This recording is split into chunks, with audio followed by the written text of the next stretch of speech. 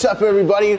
Welcome to episode number 1 of Leeson Learned, the brand new podcast here. We've just started. Thank you so much for joining us, whether you're watching this right now on video, on YouTube, or listening wherever you get your podcasts. We appreciate you joining us. This has been something I've wanted to do for quite a while and have finally been able to do it. Just to give you a quick explanation here of what this show is. Basically, I started doing stand-up comedy when I was 14 years old. I got into this, basically while I was in high school. Started doing amateur nights. Started performing stand-up comedy at I would go to school during the day.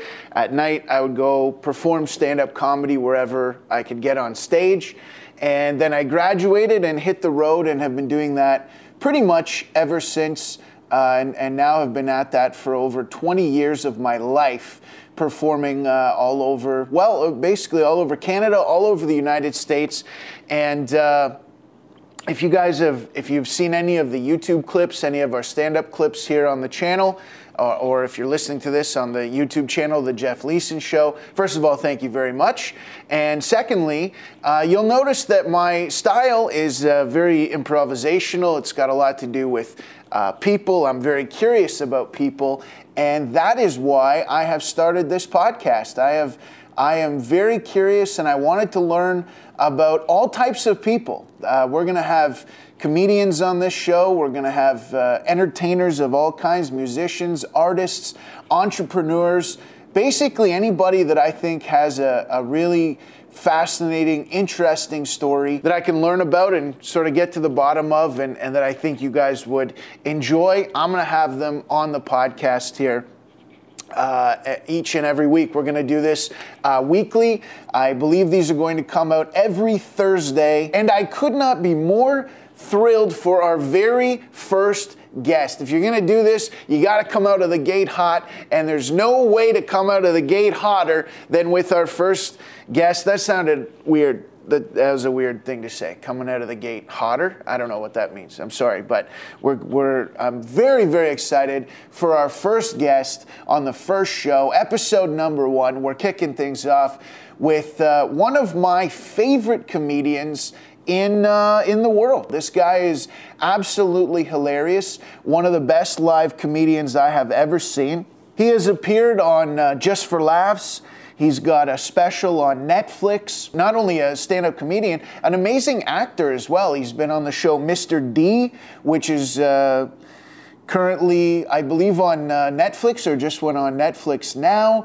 He's also one of the stars of the critically acclaimed show Ramy, which is on Hulu, and I believe other places as well. A terrific show, won all kinds of awards, and I could not be more excited to welcome my very first guest, Mr. Dave Merheje.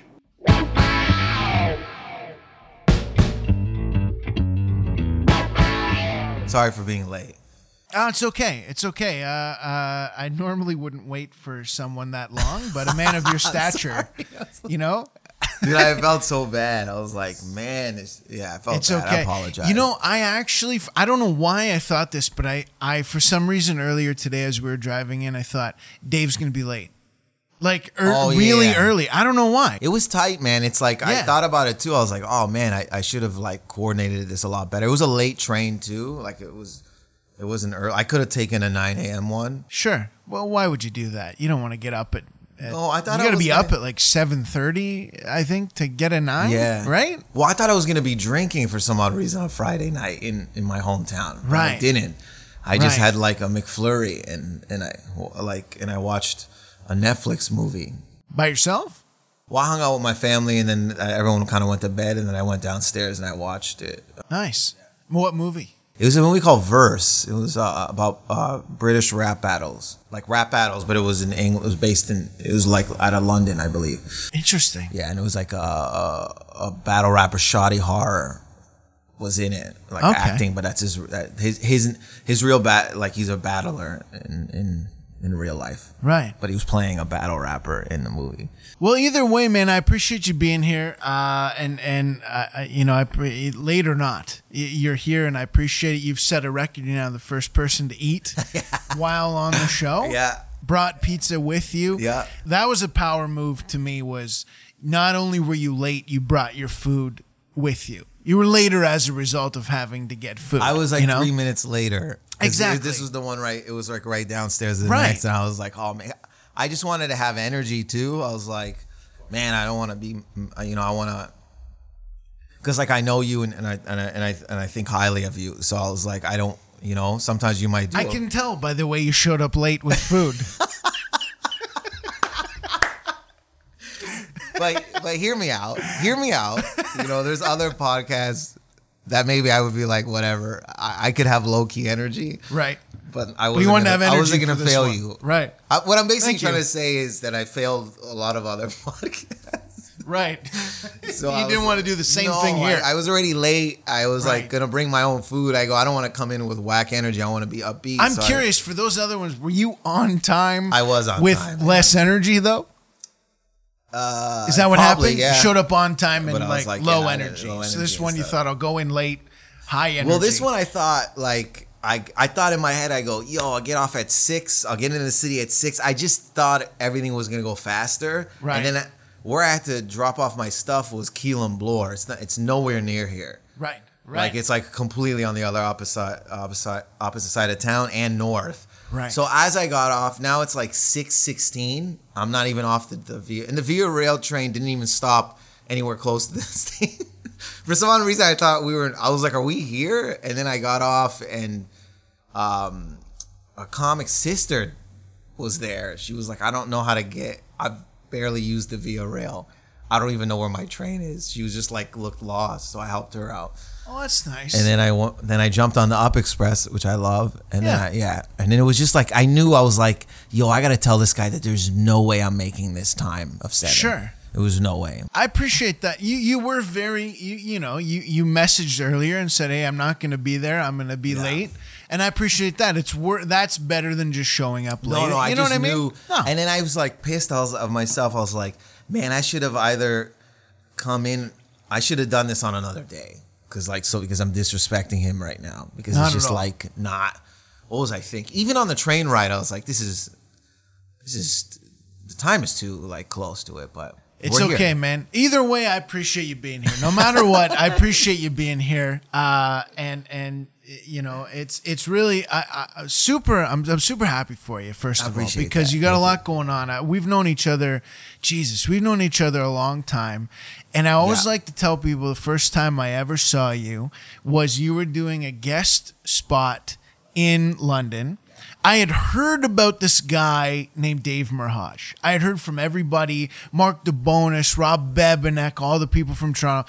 This guy, Dave Merhaj, he's unbelievable, Very nice. To the point, where you hear about somebody so much that you start getting angry about how much you hear about them, and you start getting like, well, how fucking good could this guy possibly be? You know what I mean? I've done that. Yeah. I've heard same thing. Yeah. And so I was at a random Yuck Yuck show. I see whoever was headlining or whatever, and all of a sudden out comes this guy I've heard about for months, Dave Merhaj. I go, oh my God, I didn't even know you were on the show. I go, holy shit, here's the guy. You did, I'm going to say 5 to 7, right? Yeah, it was a guest spot. Lit the place on fire to the point where I had never seen comedy done. I'd never been a part of an audience where comedy was that good before and that electric, where it was like, what the fuck was that? And all of a sudden I start to get it. I start to go, oh, okay, this is what they're all talking about. This guy just came out here. These people were, I'm going to say actually that crowd was a little bit dull. They were a little bit low energy, and I don't think they were giving much to the host at that time. But when you came out, holy shit, what a blast of energy and like a lightning bolt. And it was crazy. And I remember thinking to myself, I had been doing comedy for a long time at that point, stand-up wise. Yeah. And I thought, I don't even feel like I'm doing comedy properly. Like whatever I'm doing, I'm not making crowds do this. Like they were, but you left the stage. The host comes out. The look on his face was just like, how the fuck? What do I even say about that? And brought up a poor sacrificial lamb. The host left so fast that brought up like whoever the middle was, and the middle had no choice but to say something about you and be like, what, like, holy what shit, right? Yeah. And that's how I met. Sorry, not even met. I don't even think I met you No, that I night. think we I met met that you night, years no. later, Years but later. or like a year later in also in London. But holy shit, what like it was just like another level to me of comedy where it was like that's how you should be doing comedy. It changed a lot for me. I think. I appreciate that. And to be honest, I think, and I don't know if you know this, but I think changed a lot for the community of comedians in Toronto. I think a lot of people started doing a quote unquote Dave Merhash impression in a way. You'd hear, I not hear things, but like I had friends that would call me or be like, yo, this person is doing this, or maybe influence per se. But I never really, I think it's dope because I personally was influenced by multiple comedians. Right. So I would probably catch myself up there anyways, even doing, I for sure was up there attempting to do a Richard Pryor. At first? Like just even now in sense of vulnerability, everything comes from that place of like, well, watching him, I was like, yo, this guy was so honest. Well, to me, it seemed like he was very honest up there. And I was like, how do I recreate that? How do I do that? So I don't think it's a bad thing. I think it's like, I was flattered by anytime I heard it, I was very flattered. I was like, it's very dope. It's very inspiring. It's like awesome to work so hard, and then people are maybe either influenced by you and maybe emulating. I heard about that with Jason Rouse before I even moved to Toronto, or when then I moved to Toronto, people were trying to be like him. So it was very it's inspiring. And at the time, I was just put my head down and kept working. You know what I mean? I didn't ever wanted to buy into any of it because I think you buy into it. For what? There's like really no it's not gonna do you any good, I think, at all. So I was just like constantly, how do I stay good, stay fresh, stay authentic, but also stay sharp, right? Because there's always gonna be like somebody coming in making noise. So that's what I did always notice about you was there was a lot of talk about you, but none of it came from you. You see a lot of people talk themselves up, good or bad, but there was a lot of people talking about you and very little from you. Even when I met you, it was like, I don't even think this guy has a clue what he's doing. Here. I honestly probably didn't. No, I still don't really. Whatever. It's very flattering, but at the time, for sure, I didn't. I was ignorant. I was just more addicted to being the best. Right. In the room, in the city, I was just addicted to that. I was addicted to being number one. I was like very in my head that way. And that's where I think the work came from. And I remember a long time ago, even before I moved to like Toronto, I was still in Windsor, Ontario. And I had me and my friend Jeffrey Ford, super funny guy. I just worked with him. He's so great and unique. We were at some club in Toledo. We were at Connections in Toledo, and we saw the headliner. And then we did guest spots, and then he was like, "Oh man, you guys are like, it's cool, man. You guys are being yourselves up there. It looks like you're being yourselves up there." And then I was like, "Oh, I was young, I didn't know." I was like, "Oh, I don't know, man. I don't even know what I'm doing up there." And then he was like, "Yeah, man, I'm just trying to find myself now. I've been doing it for like 15 years." And I was like, I thought that was very interesting. I was like, "Oh, I don't want to do that. That seems like a lot of work." And then I don't know how, I think he was so kind, he gave us his info, and I talked to him on the phone. I remember vividly, I was at my old, like where my parents, I was living at home at the time, and I remember being in the room and I just went, "Hey man, I was naive, and also like I wanted answers to figure out this riddle as quickly as you can." I was like, what do I do, man? How do I get better, or how do I get seen? And he goes, "Just let the stage teach you." I remember that's what he said, and I just didn't know. I was like, fuck, maybe that wasn't the answer I wanted, because I was like, man, that means I got to do a lot of work. So then, Let and then the stage teach be you? your teacher, yeah. And then he Interesting. was just like, go up. He goes, I don't send tapes, man. He just said he smashes, and then clubs talk about him. That's how you get. That's what he told me. I don't know if he was lying, but he's like, he's getting booked off of just not even sending tapes. And then someone told me Rouse would do 5 sets a day or night. Sorry. And then I just was like, I just got fixated with that idea of like being a workhorse and beating Rouse's numbers. I remember saying to myself, I was like, I'm going to do more than what he does. I'm going to get on stage more than him. And it just became like an addiction. And then I also was like trying to write up there too. I was like trying to find whatever I was trying to do. So for me, it was like more, I had a better time going to a shitty open mic instead of sitting at a cafe and writing. Because I would do that before. But I found it way more funner for me just to be at these. So people would always be like, man, you're just like an open micer. You're always at these open mics. And what they didn't know, how would they? It was like, that's how I was building my act or my style. But I knew. So you would go in with an idea multiple ideas. And just get up there and just. That's how I'd hash it out. So I'll be doing these, like all these dumb. Were you taping it, filming it? No, I was paying attention. I was listening to it. Listening like in to, my your, head, like to the audience. What are they reacting what they were to? picking up on. So a lot of people were like, this guy's just an open micer. But what they didn't understand is, like, again, why would they? I wasn't telling anyone. I was just doing it for myself, obviously. But I was like, I'm just building here. Like, I obviously don't want to stay on this scene, these rooms. Right. But this is my notepad. So I'm just going to. So then. Did you ever write anything down after write that notes. point? I wrote a bunch of. I had notes. I still have notes. I use my phone to write notes. It's not like all off. Like, I just write these ideas down, or I have an idea and then I construct it together in my head. I think about it all day or for 4 days until I get it up there. Right. Yeah.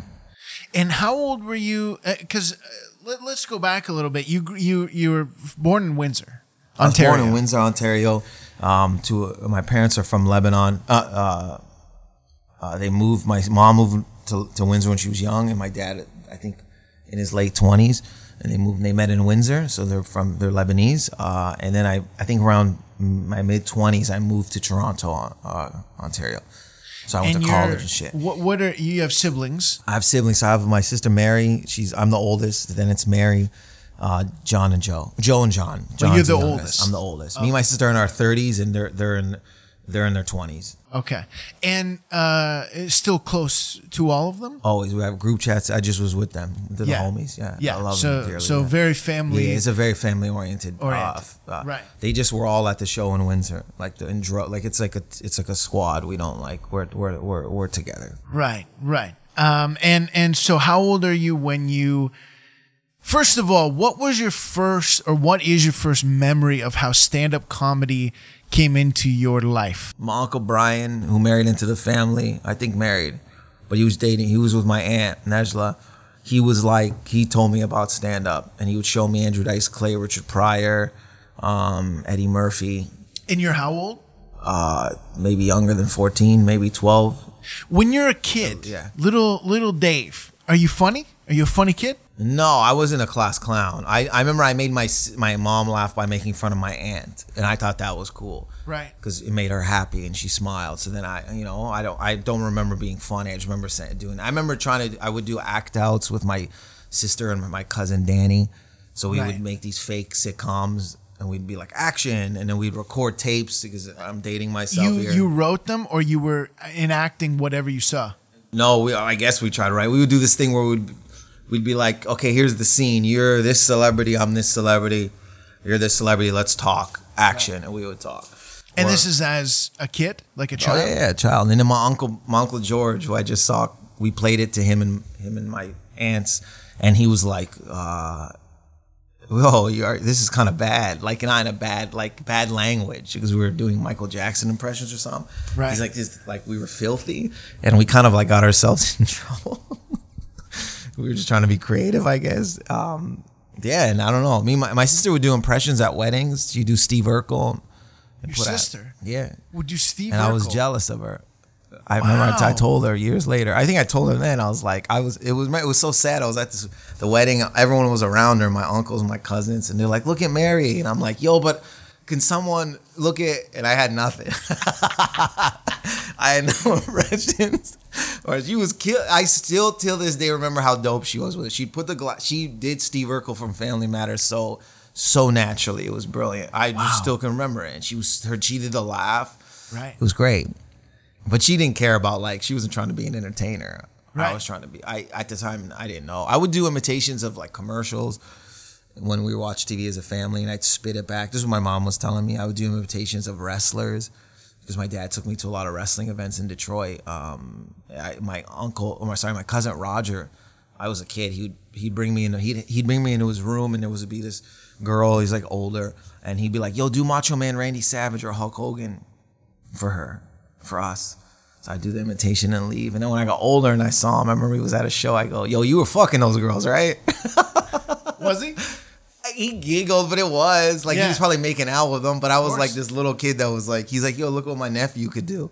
Right. Or my cousin, sorry. That's gold. I mean, you bring a kid in to Yeah, do and a I'm doing dead on. and I used to be able to do Macho and Hogan. Right. Because I was I loved wrestling so much. My dad was taking me there. Do you still watch wrestling? Or? Yeah, not as as I was back then. I went, my best friend, also super funny comedian, Patrick Hakeem, he's more into it than I am. But we went to WrestleMania in New Jersey in NXT, Raw, and Smack in the Hall of Fame this past April. I love Patrick Hakeem. Patrick Hakeem, I've worked with a couple of times, but just his overall general vibe.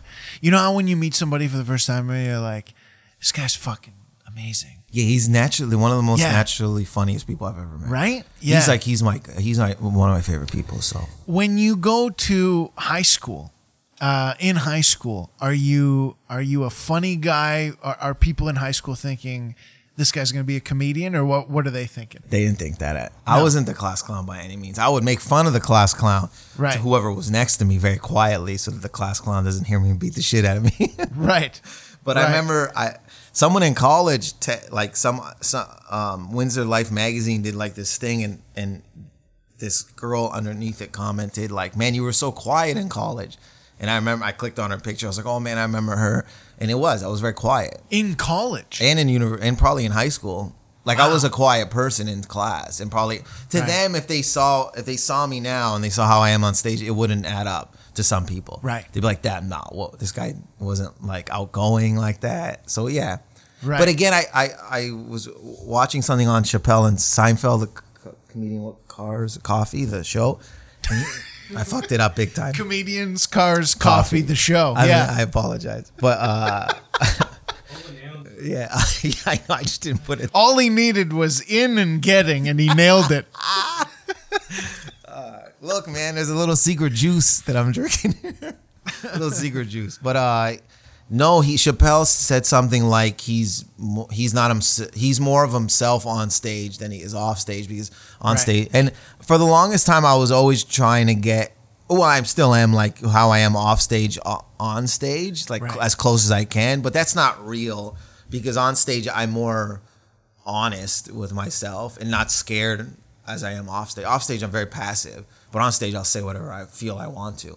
Right. But off stage I'm a very passive human being and stuff like that. So it would make sense why these people are like, oh, this guy's a comedian. This guy didn't say anything funny. He was very quiet and shit. Right. I get that a lot more than you would think. Right. If someone's like, that guy's a comedian. Right.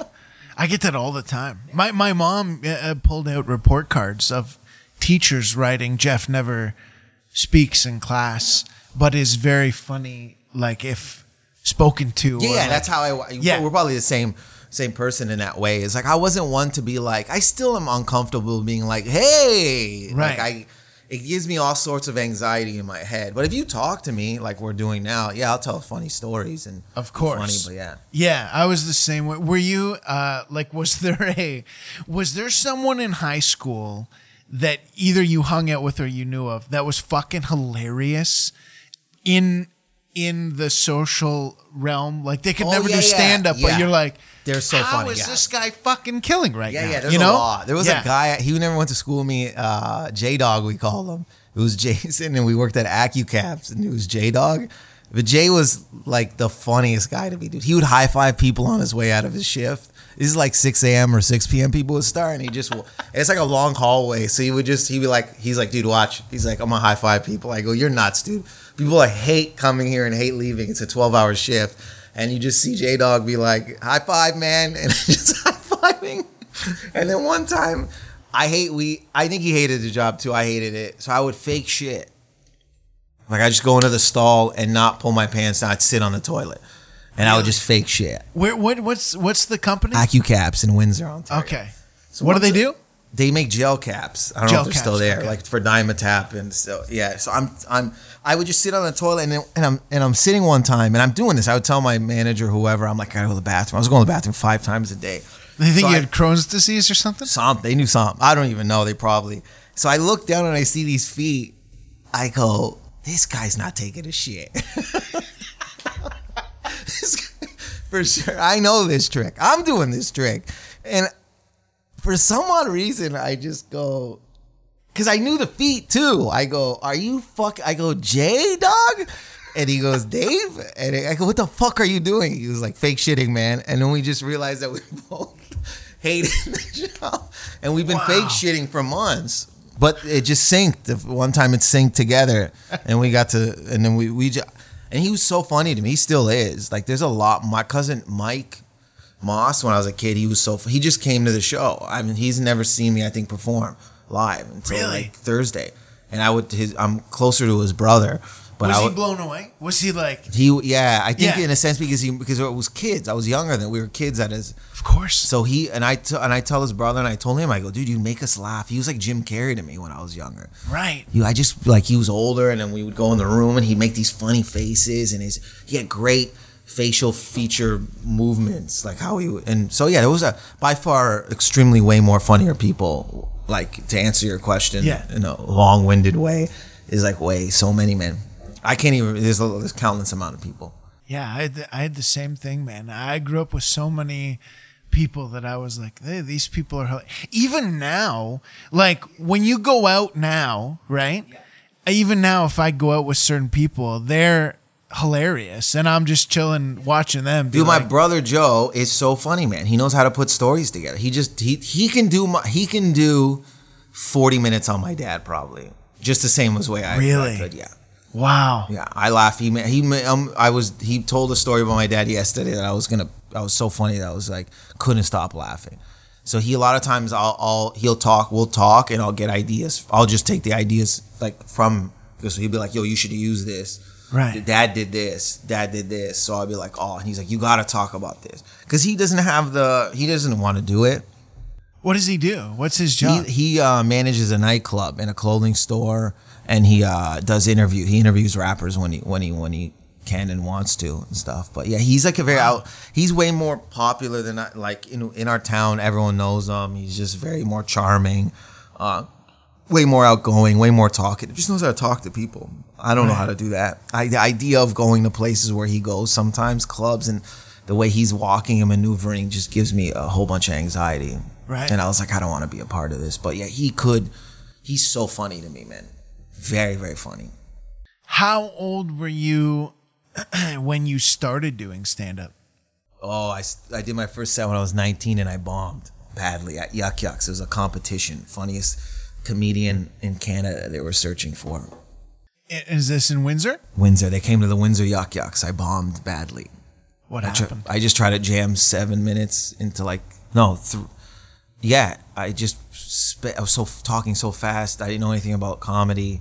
I think I was trying to tell a joke about how when you go into the bathroom and you're trying to take a shit, but when you hear someone come in and you think you're alone, you just get nervous. So you just start to like your ass gets lowered to the toilet because you think you don't want them to hear the splash. It was bad. It was bad comedy. I should have tanked, and I just bombed badly. And you're 19 at this point? I was 19, yeah. 19.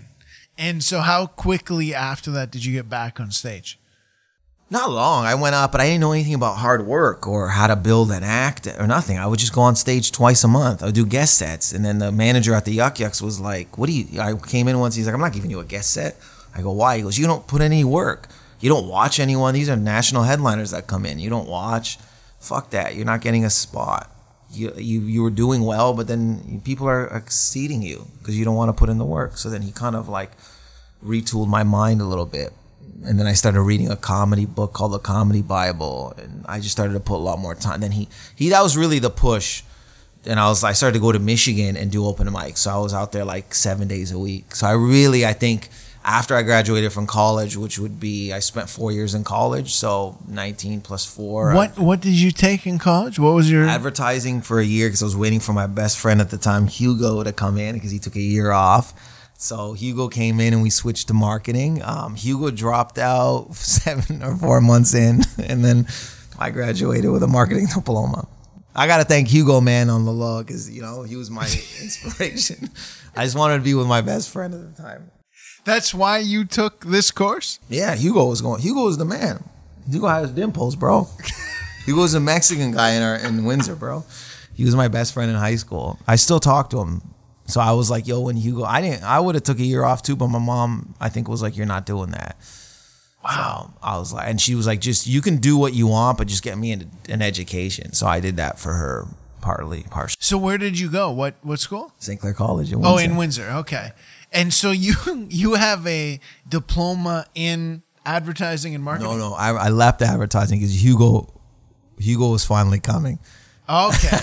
And so you moved I went to tell him, I was like, I'm not doing this. And the teacher was like, I don't get it, man. You had good grades. Why are you leaving? I couldn't tell him I was leaving because my best friend, I think I did.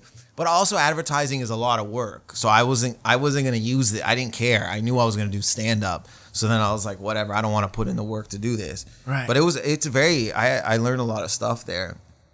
I had an HR diploma too and stuff. So, but my parents were super supportive of comedy from day one. They still are.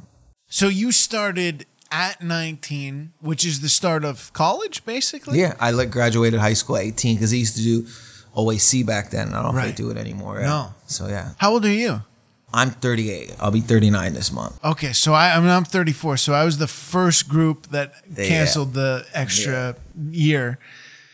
So you're 18 graduating. You know you're going to do stand-up. You're 19 From 14, I told my boy. I've always wanted to be an entertainer over comedy, over stand-up. I just wanted to entertain. At 14, I told my best friend at the time, Rodi. Hugo? Hugo I met later on. Rodi was the first. I think Rodi was the second best friend. It was Jason Georgie, then it was Rodi. And I told Rodi I was going to do comedy. Right. At 14, and we both didn't know what the fuck. I didn't know what it was, but I had a kind of an idea. But day one, I wanted to be an entertainer. So you knew at 14, but it took 5 years to do. Yeah, I thought you had to be of legal age. I didn't know you can get a parent to bring you in. I would have done that. And I wrote all these like papers, and I had them in a garbage bag, like a plastic bag. And I told Hugo, because I met Hugo, and I was like, yo, I got these jokes, and I was like, I'm gonna show you at 19, you can read them. And I gave it to Hugo to read. He was like, I guess I don't know. I just trusted him so much. So I was like, yo, Hugo, tell me what these are. These are popping. I didn't say popping, but you get it. I was like, I want to know if these are lit. And then he was like, they're cool. Nice. We used to hang out at the 7-Eleven all the time. And we became friends with one of the managers. And I think we showed her too. And she was like, this is all right. I can't remember what she said, actually. So you go to school. How old are you when you graduate? Oh, I must have been 19, 20, 21, 22, 20, 22 maybe? 23? Well, 19 I was in for advertising, and then I did 3 years of marketing after that. Of marketing. So you graduate with a diploma or a degree? Diploma, no. University of Windsor, you get a degree. Just St. Clair, you get a diploma. Diploma in marketing. And then you're 23. Yeah. And so where is that when you go to Toronto? No, I thought I was going to move to the U.S. because I was doing like open mics in Michigan, and I had no knowledge of what a green card, or I just thought you could just go to New York or L.A. Then I met Jason Rouse, super funny comedian, and I was chatting with him, and he was like, why don't you just go to Toronto? And then I remember I was going to visit because Yuck Yucks had a battle of the bands and comedy on a Sunday night at the Yuck Yucks, so like an up-and-comers thing. So the band that I was friends with moved to Toronto. They were already there. So I was going to visit them. And then Rouse was like, you want to go see my friend Russell Peters? This is when he was still doing Yuck Yucks. I was like, sure. And then he kind of like influenced me a bit to move to Toronto. It was Jason Rouse. And then I just moved to Toronto, like I think in my mid-20s. I worked a year at AccuCaps after college, stacked up like some bread, maybe like about $16,000 just to move. And then I moved, yeah. And then you moved to Toronto. I lived Dufferin and Bloor. and I was in Toronto for half a year. Then I moved to LA for 6 months. Really? Illegally, me and this guy James Uloff. We were roommates. I know that guy. You know James, yeah. So we were either He gonna. still lives there, doesn't he? He does. Yeah. He stayed. I came back. He was like, we're gonna either go to Australia or LA. I was an idiot probably, but it was fun. And then we went to LA. It was me, him, and this guy Darren that lived from Windsor, an older comic that lived.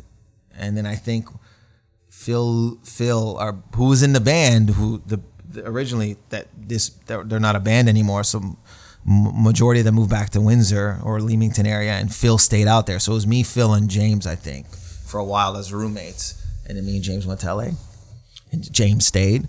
I came back after half a year, and I really got focused.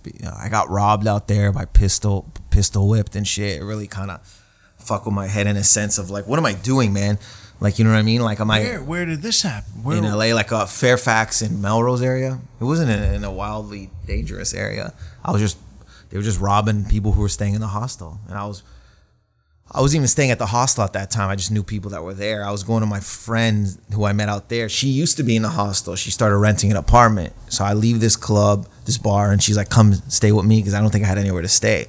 On my way, I was like, yo, I'll get some Tylenol before I come to your house. On my way to get the Tylenol, these two kids pull up on me with the gun, put it to my head. I give them everything in my pocket. They hit me in the temple with the gun, kick me, and then I stagger to the street. And they were like, well, I think they said run or we're going to shoot you, and I ran. So then I went to her house. They took all my shit, so I had to cancel all my stuff. I just kind of in my head was like, what are you doing? Like, you know, just do with the comedy you want to do. Before that, I was like playing around with the idea of setup punch. And also I wanted to not do setup punch. I was like, no, I want to speak how I would speak. So that really kind of like pushed me into like not bullshitting anymore and being like, what do you want to do? And I came back to Toronto. So obviously I couldn't live there. I didn't have any paperwork. And then I started to really hit. I'd like do 3-4 sets a night. Once you moved back here. Yeah, man. So that moment for you're getting hit in the head with a gun. Yeah. Kicked after, which was stupid because I already got hit with the gun. Right. Yeah. Right. They tell you to run. I think they said shoot, run, or we'll shoot or something like that. I just know I was like, fuck, I might get shot in the back. I might die. I just kind of was like, what's the point of, like, they could just kill me. There's no point. Yeah, you know, I saw their faces. They weren't wearing masks. But that inspires you to just not the be bullshit. your authentic self. Yeah, just not the bull. I didn't know what I was like in between. And I was watching a lot of Richard Pryor stuff. And I remember Whoopi Goldberg, I think or Jamie Foxx on this documentary style thing was like, he put everything on the table, on the stage. Like, I don't know. I was just really inspired by him. I enjoyed, he was my favorite comedian. He still is. And I was like, oh, I want to be like that. So then I was like up there playing around. I didn't know. I was just like, I had to set up, but I just wanted to share ideas and stories about myself and just come from like a heightened version of who I was. So you come back to Toronto, mid-20s. Probably, yeah. Right? Yeah, later 20s, yeah. You go, now you're really getting to work. Now it's like, I want to be myself. I want to talk like me. I don't want to do this bullshit anymore. And I assume that at that time, you've got to pick up another job, right? I was always working. Right. I haven't, it took me till 2010 in my on and off girlfriend and still friend till this day, Caroline was the one that told me to quit. She's like, you're miserable. I worked at Indigo, the bookstore. I hated this job. I hated being there so much that at one point I leave on lunch break and I buy $100 jacket because I was so sad inside. I needed something. I was legit like going like, and then she was like, quit. I go, I can't quit. I don't have any finances. She's like, don't worry, it's gonna come. She was a believer and a dreamer. That's what I admired about her. I did, and then luckily I was doing well, all right. Nothing by any means crazy. I was just like, I wasn't miserable. And then I got paranoid. I was like, Caroline, I gotta get a job. She goes, no, just stick it out. And then I never had a job. That was like 2010. Wow. Yeah, 2011 around the time. I can't imagine you working a real job. I like just knowing you. I don't even know what'd you do at the bookstore. Oh, I was a cashier. And then I worked at a sightseeing company, the yellow buses that used to give people tours. I used to hand out maps and sell tickets at 4 locations. I worked, handed out for a what is those? The psychics. I'd go drop flyers. It lasted a day or two because it rained. I was like, I ain't doing this bullshit. I worked at a telemarketing job. All over, man. I did everything, bro.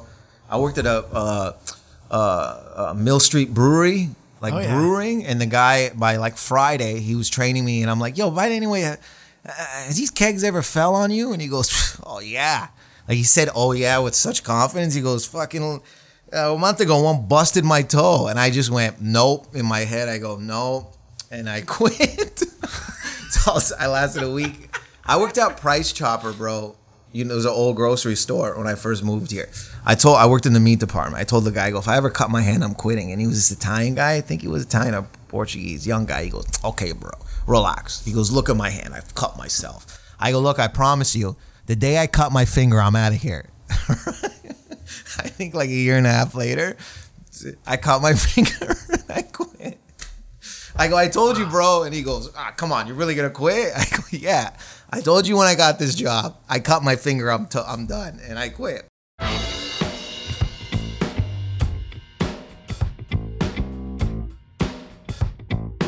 This episode of Leeson Learned is sponsored by the Big Fish Steak and Lounge in Sarnia, Ontario.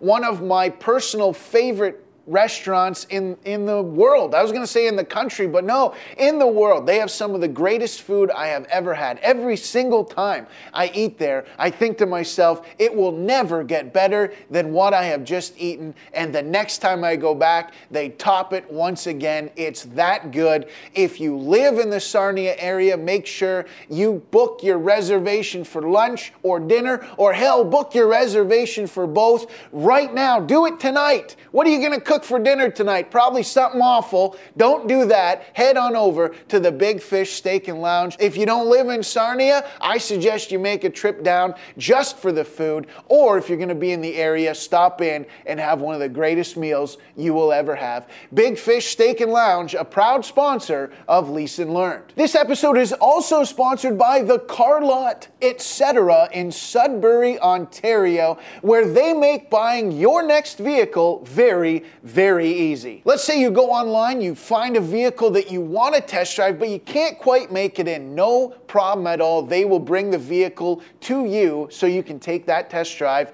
right from your own home. They do have the largest used truck inventory in the north. They also have the best selection of cars, SUVs, and vans. If you're like me and your credit is, let's say, not great, that's no problem. They do have options for everyone. You can also trade in your vehicle. They offer the best trade-in value in the north. So head on over to the website, thecarlot.ca, and book a test drive right now. And a huge thank you to the Car Lot Etc. for being a very proud sponsor of Leeson Learn. This episode is also sponsored by MVP Properties. For all of your property management needs in southwestern Ontario and the GTA, big or small, these folks do it all. From helping you find great renters for an investment property to large-scale property management, MVP Properties is a complete solution property management provider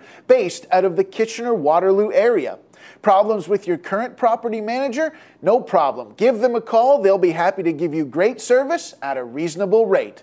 Visit mvpproperties.ca or call toll-free 1-844-284-RENT. That's 1-844-284-7368, or locally at 226-499-4687. MVP Properties, a proud sponsor of Leeson Learned. This episode is also sponsored by Laughing Viking Studios in Toronto, Ontario, Canada. Laughing Vikings is a digital media studio and live entertainment production company turning delusions into reality. Located in the heart of Toronto's TV and film district, the studio is the ideal home for creators. We are home to comedians, actors, podcasters, photographers, and filmmakers who need a convenient and flexible space to create.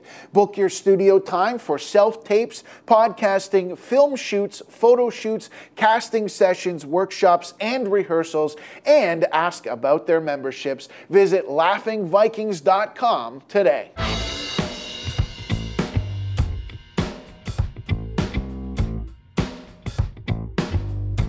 I don't know if we have that much time for this story. What story? There's like, so I'm working Price Chopper, and there's this comedy room in the gay area, a gay village, sorry, and it was popping. So it was, I don't even say it was popping.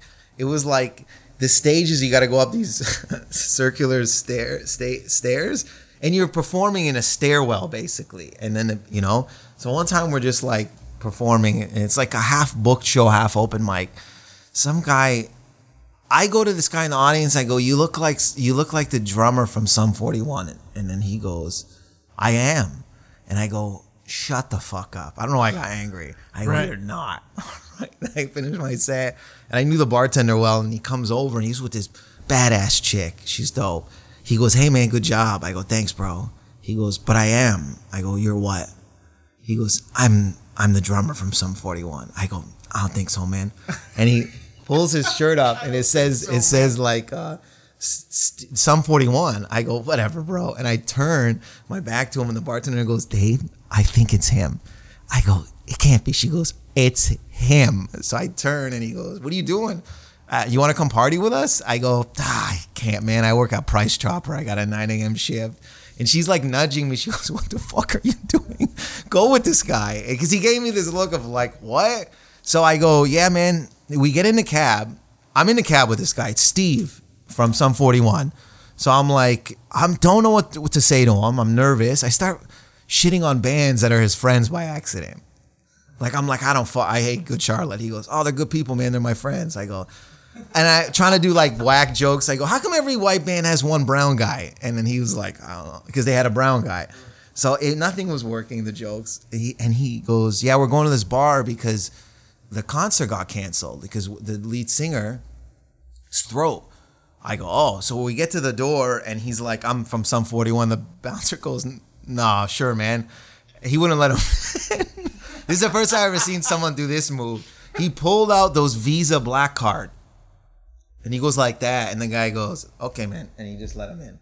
Oh, nice. I never seen that. And I was like, oh, we get in there, and now Billy Talent's there. Like all the Sum 41 people that Billy Talent's there. He is, I'm drinking the most I've ever drank.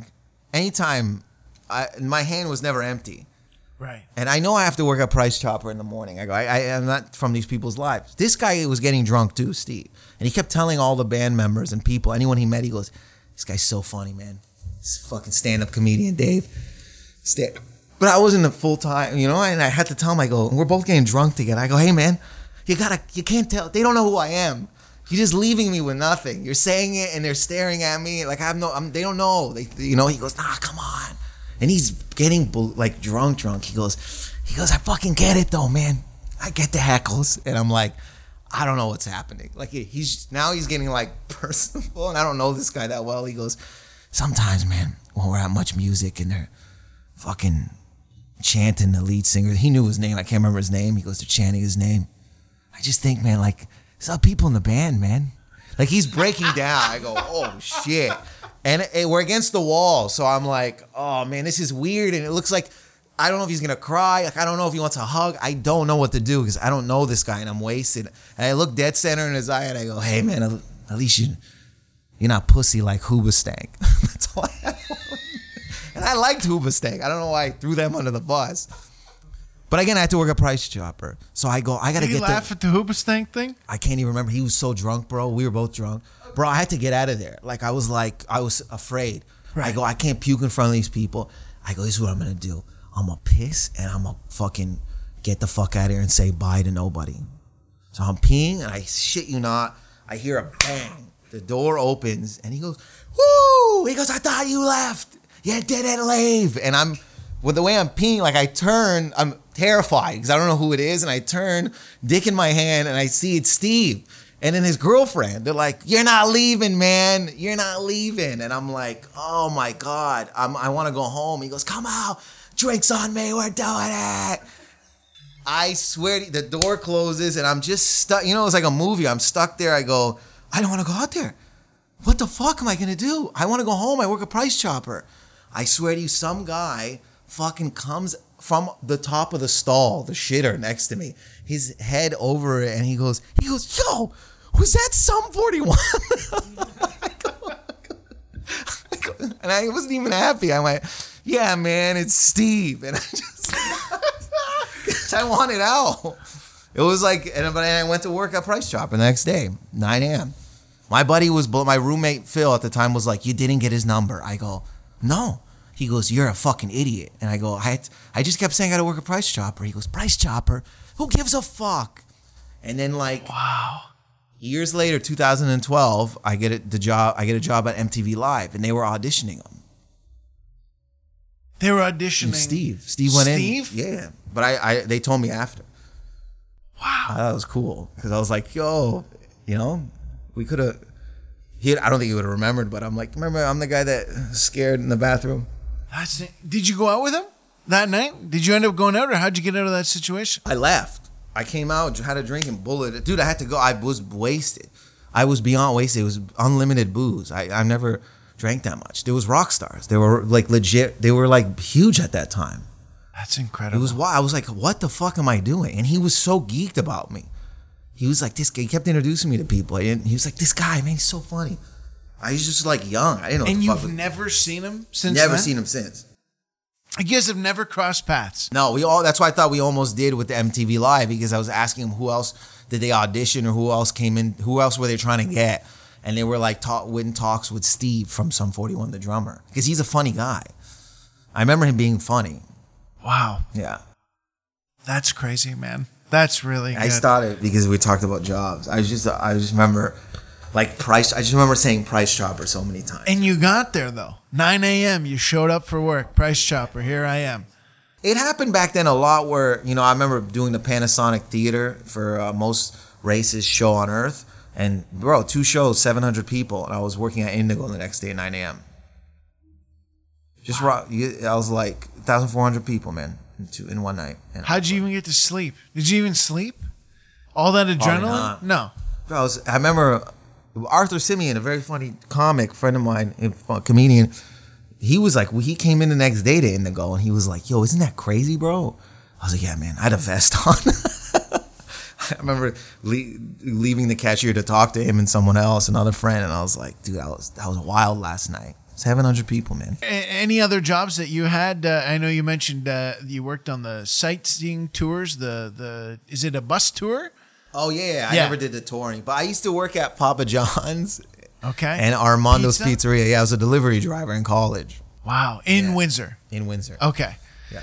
Wow. So all jobs and before you had kind of in comedy, you're still in comedy. You're still doing the stuff at night. You're still doing the open mics. You mentioned doing the fucking theater show, 700 people a night, two shows. Dude, I would sleep in my uniform sometimes at comics' houses, like on the floor, because it was just closer to Indigo, their house. So I was doing 2-3 sets a night and working 9 to 5. I would come home, sleep for an hour, eat, and then go out until like 4 a.m. I did that for like, I don't know how many years, 6-7 years, dude. It was too long. Right. Too long ago to remember the exact dates. But it wasn't like, this wasn't night and day. This wasn't overnight. Or it was like a lot of, I worked. When people are like, sometimes now comics are like, oh, you don't know, you don't have a day job. I go, yo, I had one, man. Right. Multiple. And I swear to you, 9 to 5, come home, sleep, go do comedy. 3-4 sets a night. Right. Straight out, man. And it was 2010 when you stopped doing the day job stuff? I think around then, and in 2011 I won Homegrown at Just for Laughs, and then I know that definitely around that time I didn't have a day job no more. Was winning Homegrown at Just for Laughs, was that your first sort of big break? For me, it was because that's another thing too. Is like you think some of these things will catapult you or get you to a place, and sometimes they don't. That's just the reality of it. For me, I think a lot of people didn't trust. They would see my act, and at the time it was pretty chaotic and not organized. So I think with Homegrown, you had to come up with a 7-minute set. So I was able to do that and win. I think they saw me in a different light, a light maybe that made it easier for them to book me in other places. I think that's what it did for me personally, because a lot of times people are like, oh, you're unstable, or you don't really have an act. So it allowed me to showcase that side of me that I knew I had, and it helped me immensely. So prior to that, people are thinking that you're not structured. You're just kind of winging it. You're off the cuff. I remember a guy who used to manage me, a long time ago. He was talking to the booker, and they were asking him, "Do you know what set he's going to do?" And he was like, even if he told me before the show what his set was, I know by the time he gets to the stage, it's going to change. So I don't know. I remember he had that talk with me. He was like, I need you to do set. I remember too, it was on King Street. I was like being a punk about it. I was like, come on, man. Why? And he's like, just give me 7 minutes. I was being difficult for no reason. Because I was just, I don't know. I can't really, maybe I was too high on my own supply. Maybe, I have no idea. I just was being difficult. And he was like, 7 minutes, man. That's all you got to do. And then I practiced it, and I got to 7, and he was right. I was able to do other things. I got booked for a lot of things after that I normally wouldn't. And so that started, all the stuff you started getting booked for started with Homegrown, started with winning that. And then I was also like getting into the habit of trying to book shit on my own. I wasn't with Yuck Yucks or anyone. So I was like taking it from him. I learned from him. He taught me, so I would just reach out. I learned from you. I learned from Ryan Denis, another very, very funny comedian. I started to book stuff on my own. I started to actively go out west. I started to, start to do this independent thing, and I was able to make money. So a lot of it was like also me pushing, me constantly, I would do a thing where I would hit up bookers. I was very self-aware of trying to do that. Right. Spend once a week hitting up everyone.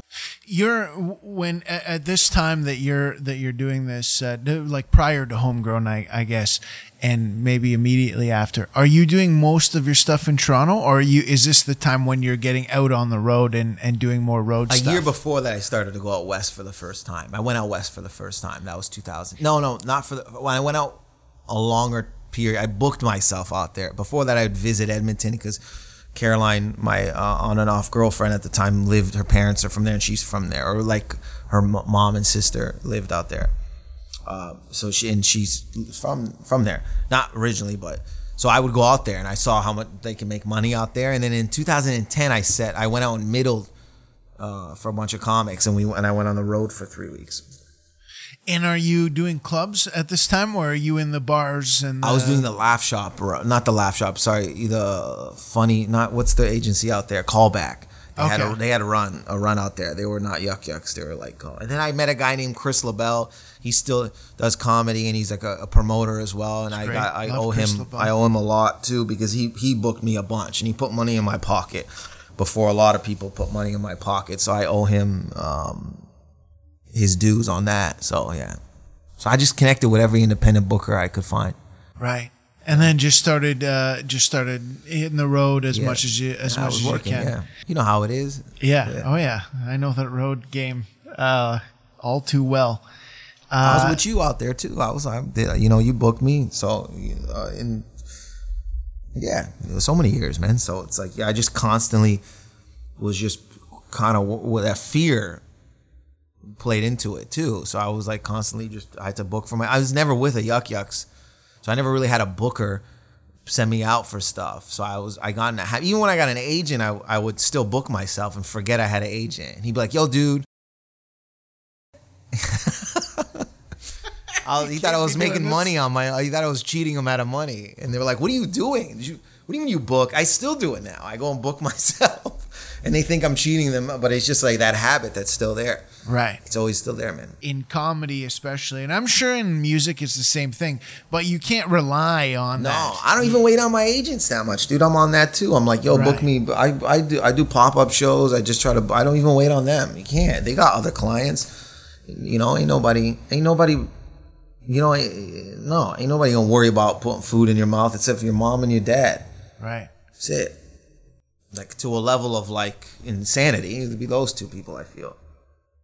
With the success you have now, you have two specials. You had good friend Brad Grammer, which won the Juno, which for the album, and the specials on Amazon and Vimeo and and the iTunes and then all the streaming and Apple, which is fantastic. I will say that anybody that wants to see like some just fucking straight up hilarious comedy, go watch Good Friend Bad Grammar. Not long after that, you taped another one for Netflix. It was the Comedians of the World. That was like, again, we're all grateful for all these opportunities and stuff. That happened last July 28th. They filmed it in Montreal at the Just for Laughs at Club Soda. So they went around, and I think there was something over 35 specials were shot. So they went around different countries and picked like 4 comics, I think, per that country. Right. So I was one of the 4 of the Canadian English speaking. There was a French.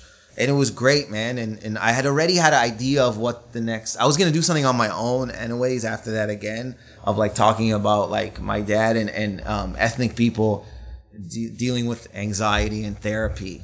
Like me not, feeling comfortable getting a therapist and how it involved my family. So I was already trying to put that together, and then that opportunity came up, which we were all very, very grateful and ecstatic for. So I was able to build that. So I had like a skeleton. And did that... what was the timeline, dude, between filming and taping Good Friend Bad Grammar, and what's the other one called on Netflix? Oh, Beautifully Manic. Beautifully Manic, right. What was the timeline between the filmings of those two? 2016 we filmed Good Friend Bad Grammar. May something. I can't remember the date. In the 30th, I think. Don't quote me on that. 2 shows at the Drake. Okay. We filmed it and we were going to pitch it. We got the requirements you need for like Netflix, like camera-wise and all that. We were going to pitch it and we were going to try to sell it to streaming companies or whoever. So it took about 1.5 years to edit how I wanted it or how we wanted it to. And then from there, we started to pitch. We got like some leads, but then we decided to go on and put it on our own.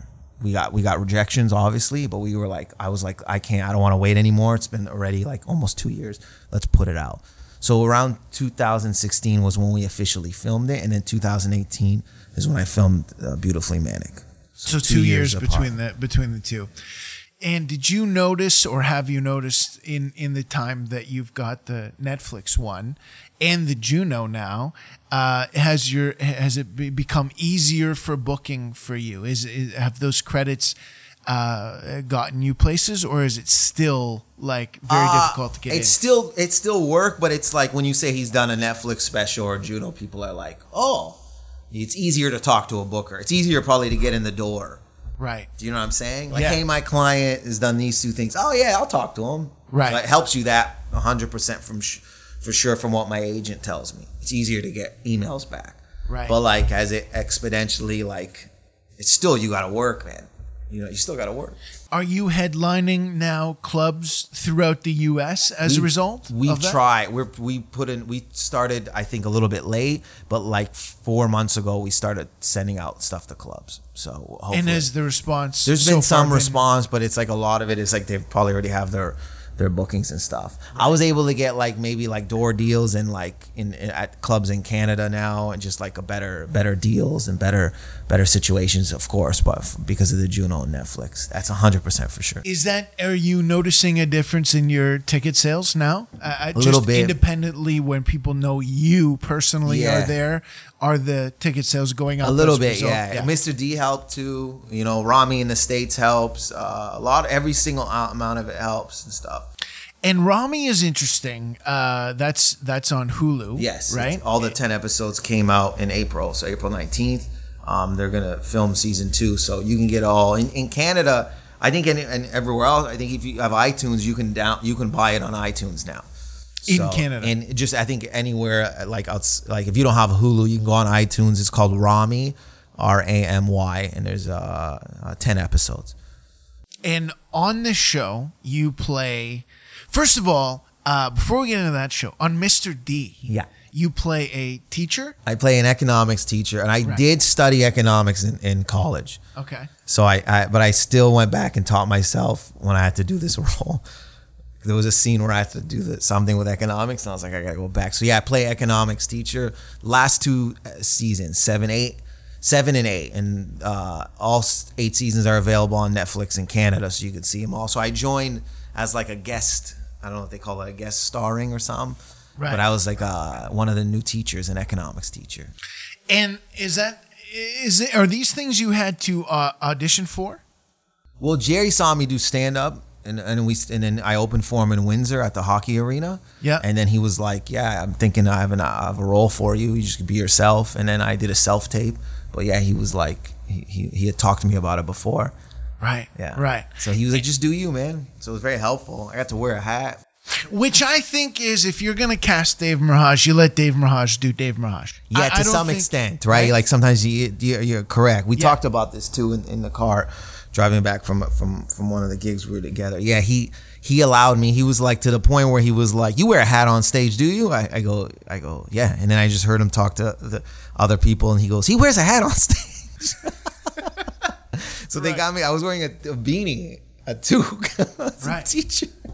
It was brilliant. So he was always like, "Yeah, man, just do you." But again, I was an eager teacher, because that was based off a real person I think he knew, who was still on board and excited about teaching. But I also was playing myself, but there was another element to it. So I wasn't completely myself, because I was like this goofy, like, I really want to teach kind of thing. And then with Rami, it's the same thing. I play a devout Muslim. I'm like a Christian Lebanese guy, but in the show I play someone who's very into their faith. I don't smoke, I don't drink, and I'm married. So, and I'm none of those things. Now, I'm not married, I smoke, and I drink. Right. And I've done 2 of those now. Right. So in Ram, what do you say it properly? Rami, yeah. Rami? Okay. So people say Rami, but it's Rami. It's Rami. Oh, yeah. And it's the star of the show is Rami. Rami Youssef. His HBO special just is out now too. I was there at the taping of it in Chicago. Which is incredible. Which is it's like really good, man. Really beautifully shot. It's like A24. Artistic comedy special. It's really amazing. If you check it out, if you have HBO, and if you can find it another way, do that. So, but yeah, this is like loosely, like, it's, it's not to his life, like, it's not, everything's not factual, right? But it's like, yeah, he's like a millennial, I guess, trying to follow the faith, but he's like, and you don't have to be like Muslim, Arab Muslim to 100% like relate to it. It's really, I feel, about family, relationships, and it just shows faith in a good light, right? People, Yeah, it's I haven't seen the show yet, but in every interview, I've watched almost every interview that he's done or you and him have done, and it just sounds like such a great show. And I saw a bit of his special too, which was just like amazing, Dope, dude. And I'm a huge fan of his. He's just a cool very cool guy. I like his vibe, His vibe is great. And look, if I wasn't in the show, I promise you, it's not coming from a biased point of view, I would tell you to watch it. Yeah, I watched all 10, obviously, and it's great, man. It's awesome. It's like shot so well too. A24 Productions is behind it. I'm curious to know, because you're a very successful guy. You've done almost everything there is to do, I would say, in stand up, as far as like getting the festivals and getting the specials and stuff like that, being on a hit show, a couple of hit shows now, with Mr. D and Rami. I'm curious to know, was there anything you auditioned for that you did not get, that people would know, or is there, or maybe even if they don't know, is there anything you didn't get that you thought, I should have got that, or I wish I got that? I to be honest with you, I didn't really audition. My agents would always tell me that, you have to audition for commercials to start off, and I hated that shit. I still get so much anxiety. Right. If you tell me I have to go do a commercial audition. But I didn't really audition heavily, you know what I mean? Like with MTV, when I did MTV Live, I think it was Rob Ross was one of the writers. He Facebooked me. He goes, "They're all doing auditions. You want to do it?" And I was like, "Yeah." And I had to go back and watch the show. Mr. D, before that was my first sitcom. Never been on a sitcom. That was crazy. They taught me a lot. So I'm trying to think. There's stuff that I would go for. I was like, "Oh, that'll be really dope." I don't know if anyone would like know what it was. Right. You know what I'm saying? Like Yeah. I'm trying to, like there was one where it was like, it wasn't even. Not that I wanted to get it to do it, but I was so geeked. I memorized it, and I was like, "Fuck, man!" I was like playing some kind of like drug dealer rocker guy who sells like prescription pills out of his trunk, right? But I was geeked. I memorized it. I went. I felt so confident in the self when you did the audition, but I didn't get it obviously. But it's not that I wanted to be in it per se. I felt I prepared. So Right. I felt warranted. Right. Oh, come on, man. But like Spent a whole day on this. Yeah. What the fuck, guy? Come on. Give me something here. You know, there was one thing I just thought did a self tape for where the guy is supposed to hit my face off a counter. But in my head the whole time, I practiced, I memorized, I did my best. But I go, there's no way they're picking me because I got glasses. And that was like my write-off already. I was like gonna call my agent and be like, "Are you guys out of your fucking mind? I got glasses." They smashed the guy on the counter. Are we amateurs here? Smashing a guy with glasses? Come on. No, and I was like, "This is not for me." So there's like been stuff like that where I always laugh. I go, "I don't have long hair." Like they're like, he grabbed his long hair. I go, "I'm bald." Right. There was one where, and agents are trying. I'm not shitting on my agents, but there was one time they hit me up and she's like, "This role's perfect for you." I go, "Yeah." She's like, "Yeah. Lebanese, you're Lebanese," and then I read the scene and it's East Indian. And do you know who got the role? Ali Hassan. Of course. So Ali Hassan's a very funny comic, but we're boys. So I'm at this audition, and then Ali, I'm upstairs and I could see he enters, and I go, Ali, and then he looks up. He's geeked. I go, "What are you here for?" And he goes, "This guy." I go, "Oh, fuck." I go, "Are you doing the accent or not?" And then I don't know what he said, and he goes, "What are you gonna do?" I go, "I don't know, man. I feel cheap doing an accent." And I was like, "I ain't doing it. They ain't gonna make me." Bro, I walked in there full. I went, "You guys want me to do the accent or not?" And they're like, "Whatever you feel." I punked out and did the full blown accent. Walk out, and then Ali's like, "What'd you do?" I go, "Accent." I didn't get it. Ali got it. It was a Man Seeking Woman. He played at a convenience store. At a convenience store. That one again wasn't like I was just like, they're just funny. I wish I don't have one exactly where I was like, "Oh man, I wish I got that." I want to talk a little bit about stand-up again, traveling around. Worst bomb that you have had, not in the early days when it was typical, but once you got a feel of it, just one of those nights where you know what you're doing, but just something goes sideways and it just goes off the rails. Thunder Bay, Helsinki, I think it's called. They do 4 shows. First 2 shows go great on the Friday night. 250 people there each show. I knew some people that lived there. At one point during one of the shows, this guy's talking and he goes quiet after. I go, "What happened to that guy?" After the show, I go, my friend Carl, who's from there, walks up to me. He goes, "Sorry about that fucking guy that was talking." I go, "Oh man, do you know him?" He goes, "Nah, but I told him to tone down." I go, "When?" He goes, "During your set." So during my set, apparently Carl walks over. It's dark. I can't see anything. Tells this guy, he goes, "If you don't shut the fuck up, I'm going to kick your ass." So I go, "Carl, you said that?" He goes, "Yeah, man. He should respect you." And I go, "Fuck, I wish Carl was at every show." Just fucking man. John Wicking the situation. So he goes, so I'm feeling good. I'm wearing my favorite jacket, like a varsity jacket. I'm feeling good. I'm in Thunder Bay. I go up and I pick this guy in the front row, French fuck I think he's originally from Quebec, and we start riffing with each other. Bro, we're bombing together for 30 minutes.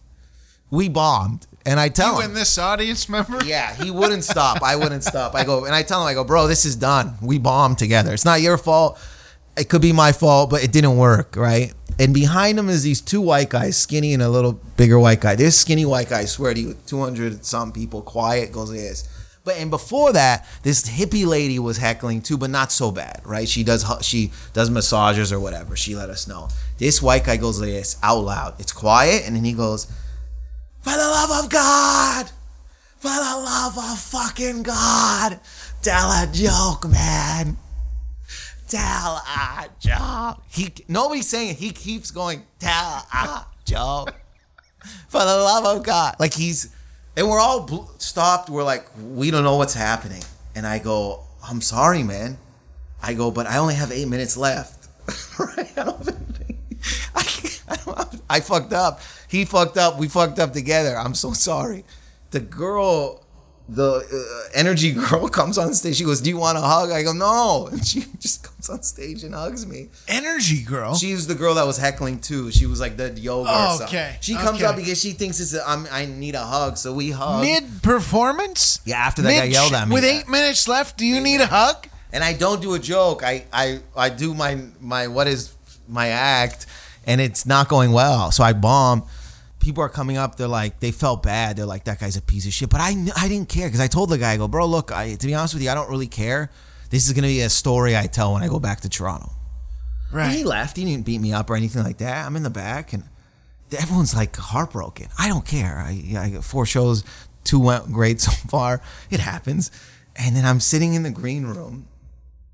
And the lady who took over, because her husband is a comic, he passed away and he used to book that room, so she took it over. Bro, I feel this hug from behind. Like I was like, who's touching me? The lady who booked me hugged me. She's like, oh, you handled that well. Like someone died. I was like, again, I still don't give a fuck. So I drink with Carl. I think Carl came that night or the night before. But the best part of that whole, not the best, the most dangerous. So me and Carl are drinking. I'm not watching what Carl's drinking. I'm having fun. And Carl's like, what are you saying? I go, the Sandman or whatever. He goes, I'll give you a ride. I go, cool. We're driving. I go, Carl, you hungry? He goes, yeah, I could eat. I go, Burger King? I go, yeah. We go through the drive-thru. He drops me off at the hotel. I talk to Carl the next day. I go, Carl, man, thanks again for taking me to Burger King. And he goes, we went where? I go, Carl, you took me to Burger King. He goes, to be honest with you, I don't remember that. Carl Wow. was full-blown, I think, blackout drunk and drove me. I go, Carl, dude, we talked. We were through the... He goes, I don't know. Was it good? That summed up Thunder Bay, man.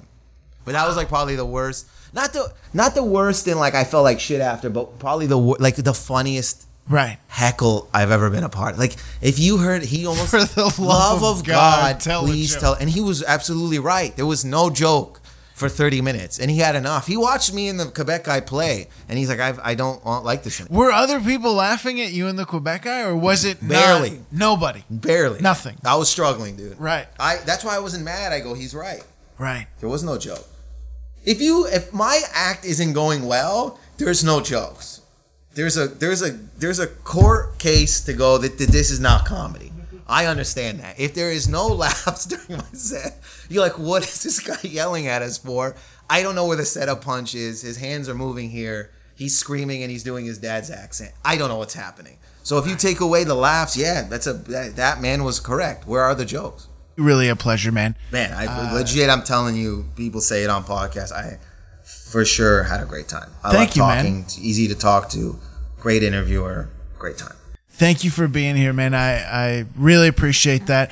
I also want to congratulate you on all the success, man. No, I don't think I've seen anybody in comedy that deserves it more. That's put in more work. Where you look at it and you know how sometimes you see somebody in life, not even in comedy, just in life, they're starting to succeed, and you're like, that person, whatever. But you know what I mean. Yeah. But with you, it really is. You have left a pattern of work and the effect you've had on other comics, and the fact that they're taking after you in their approach to stand up is really a true testament to what you've done, and you truly you deserve everything that you've gotten and everything that you will continue to get, for sure. I do want to say quickly, I'm very grateful for it, and and I know it sounds maybe hokey to say that, but I do enjoy it. You know what I'm saying? And I understand that, the times like this don't always happen, and times like this don't always last long. So I learned to be more grateful in that moment, and then just if you're always working, man. Yeah. That's all. I wanted to make that clear that I'm very grateful. Because it doesn't happen. It's a very hard business, so I'm very, very grateful.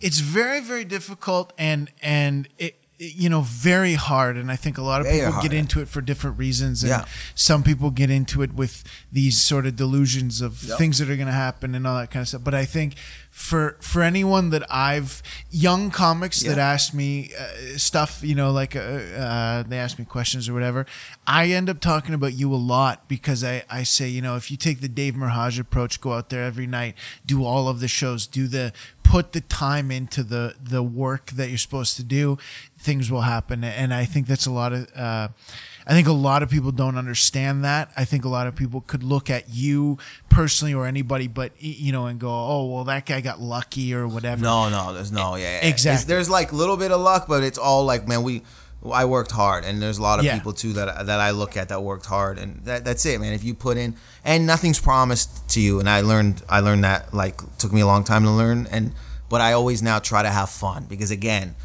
it's a tough business, as you know, and so I'm grateful, but I try to have fun in these moments. Yeah, man. Because you never know.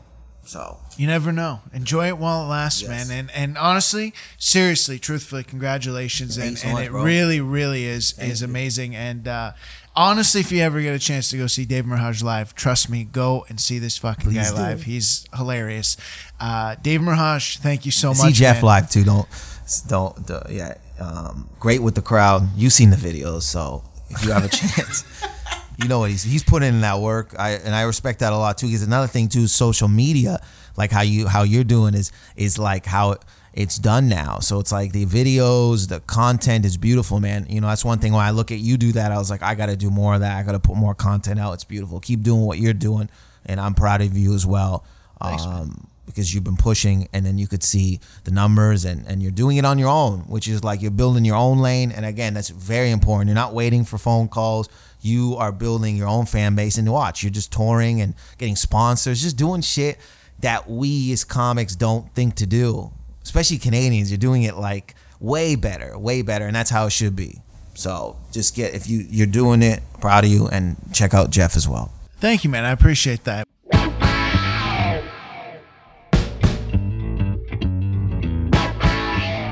Well, there you have it. My thanks to Dave Merheje for joining me here today. Thank you so much for being a part of this. I want to thank once again all of our sponsors. I want to thank the Laughing Viking Studios in Toronto, Ontario. That's where we taped that interview. They are terrific. Head on over to laughingvikings.com. Check them out. But huge thanks to them for letting us shoot the Dave Merheje episode there, among others. And thank you so much. I really appreciate it. I hope you guys enjoyed this. Like I said, this is episode number 1. We are going to be doing this on a weekly basis, and we hope that you join us each and every week here on YouTube or wherever you get your podcasts. Make sure you follow Dave on all social media platforms, Instagram, Facebook, Twitter. I believe everything is at Dave Merheje. And once we can get back out and get touring again, make sure you go and see Dave Merheje live.